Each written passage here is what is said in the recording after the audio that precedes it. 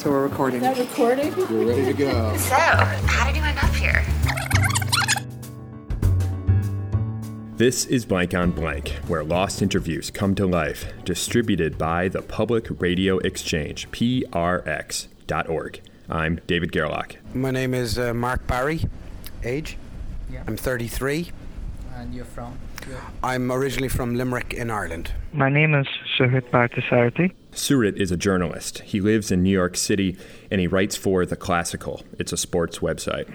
I wanted to write something on distant fandom and the whole concept of supporting a soccer team from a distance, supporting Manchester United or any European soccer clubs from New York. When I was very young, maybe 3, 4, we used to go over to England in the summers to cousins in Manchester. And the first game that I can remember, I think I was 5 or 6 at that stage. Once I had seen that team and seen the fans and experienced the atmosphere.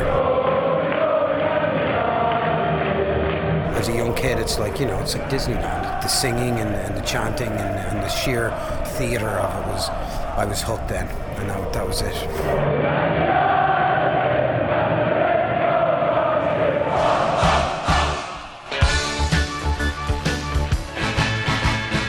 And Mark's really involved with the Man United fan club in New York, and so I thought he'd be someone interesting and fascinating to speak to.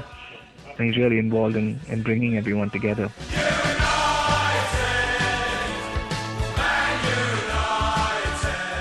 So when I met Mark and when I started interviewing him in January, I had no idea that he had a very different past from some of the other fans in New York, that Mark had something different going about him and he had a whole different life experience, and that supporting Man United meant, as much as life itself to him.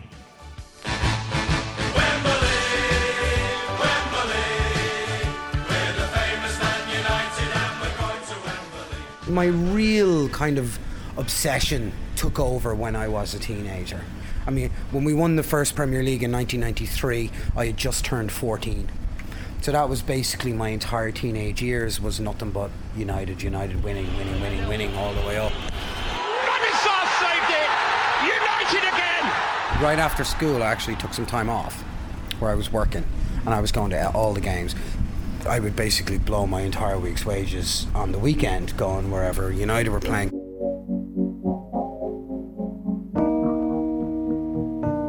Unlike here in America, you have a section specifically set aside for away fans, which is segregated by a line of police and stewards on one side and a line of police and stewards on the other side.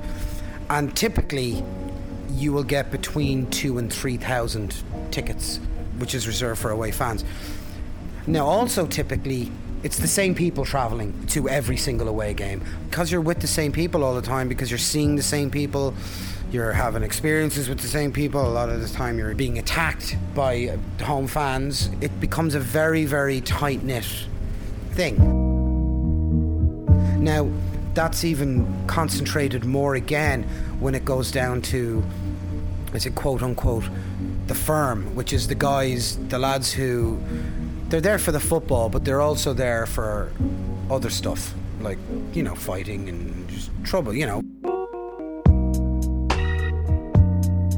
to have a fight with the opposing team's fans. But how did you get involved in that? It's very easy when you're going away from home every week. It's inevitable that you're just going to be mixing with these lads. And, I was the same age as they were. We're into all the same music, into all the same clothes, into all, the same drugs. And the culture. Yes, exactly. It's what they call casual culture, People are doing coke on the trains and coke on the buses and smoking weed and whatever. So by the time 1:30, 2 o'clock rolls around and you're in a pub, everybody's steaming. And the atmosphere, it's you're in a big group of young lads and everyone's singing and it's boisterous, and all it takes is one person to go, right, let's go see where these lot are and see if we can't get something to happen,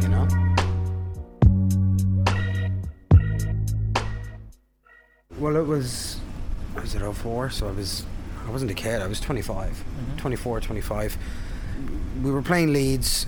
Ellen Road was the place to go as a United fan for violence. Everyone's pretty wrecked by the time we even get to Leeds. Get into the game, nothing much. There was a couple of scuffles outside before, but nothing much happened. We walked around the back of the stadium because a lot of the times, a lot of the Leeds lads wouldn't be in the stadium. They'd be hanging around outside, and so we went looking for them. Came around the back. The Leeds fans just came down the hill at us. One of them came flying at me. I sidestepped him, hit him. He went down, and I mean, this guy was a lot bigger than me. You know, I'm 5'7" on a good day. This guy was huge. This guy was maybe 6'2", 6'3", and big, hefty fucking Yorkshire prick, you know. He dropped right by my feet, and you know, what do you do in this situation? You make sure the person doesn't get up, right? You don't go, "Are you okay? Can I help you up?" It's fucking chaos around you. There's maybe 200 people fighting. So I just started booting him in the head.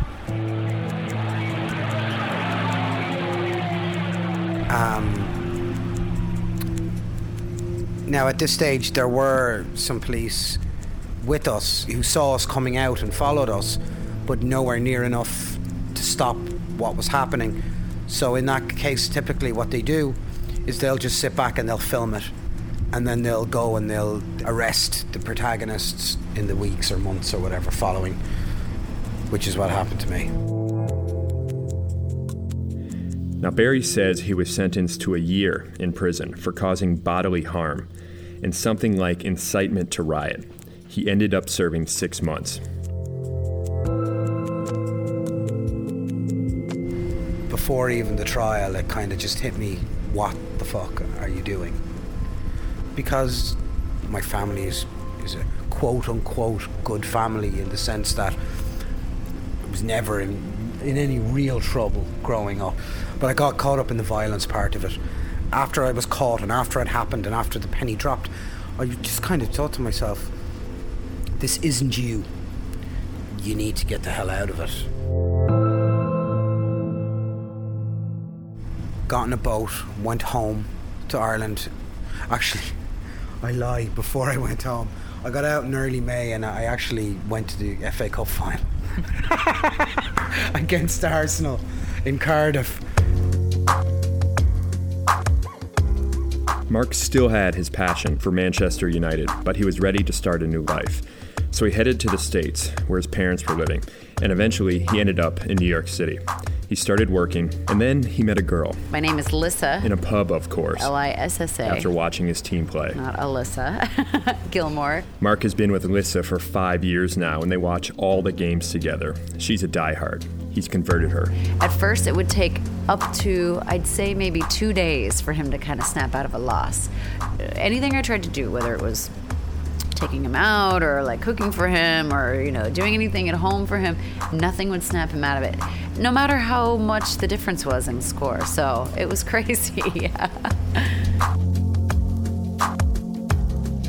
She's chilled me out a lot, I think. I react to defeats much better. I put things in perspective much better.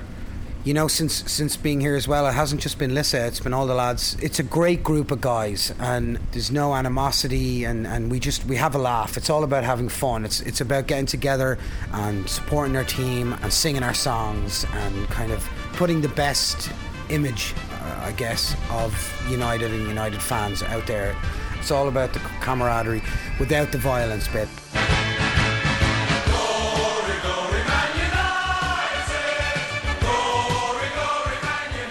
I'd like to thank Surit Parthasarthi for bringing us Mark Barry's story. Read his article on Mark and Man U fans in New York City at theclassical.org. It's a different take on writing about sports. Check it out.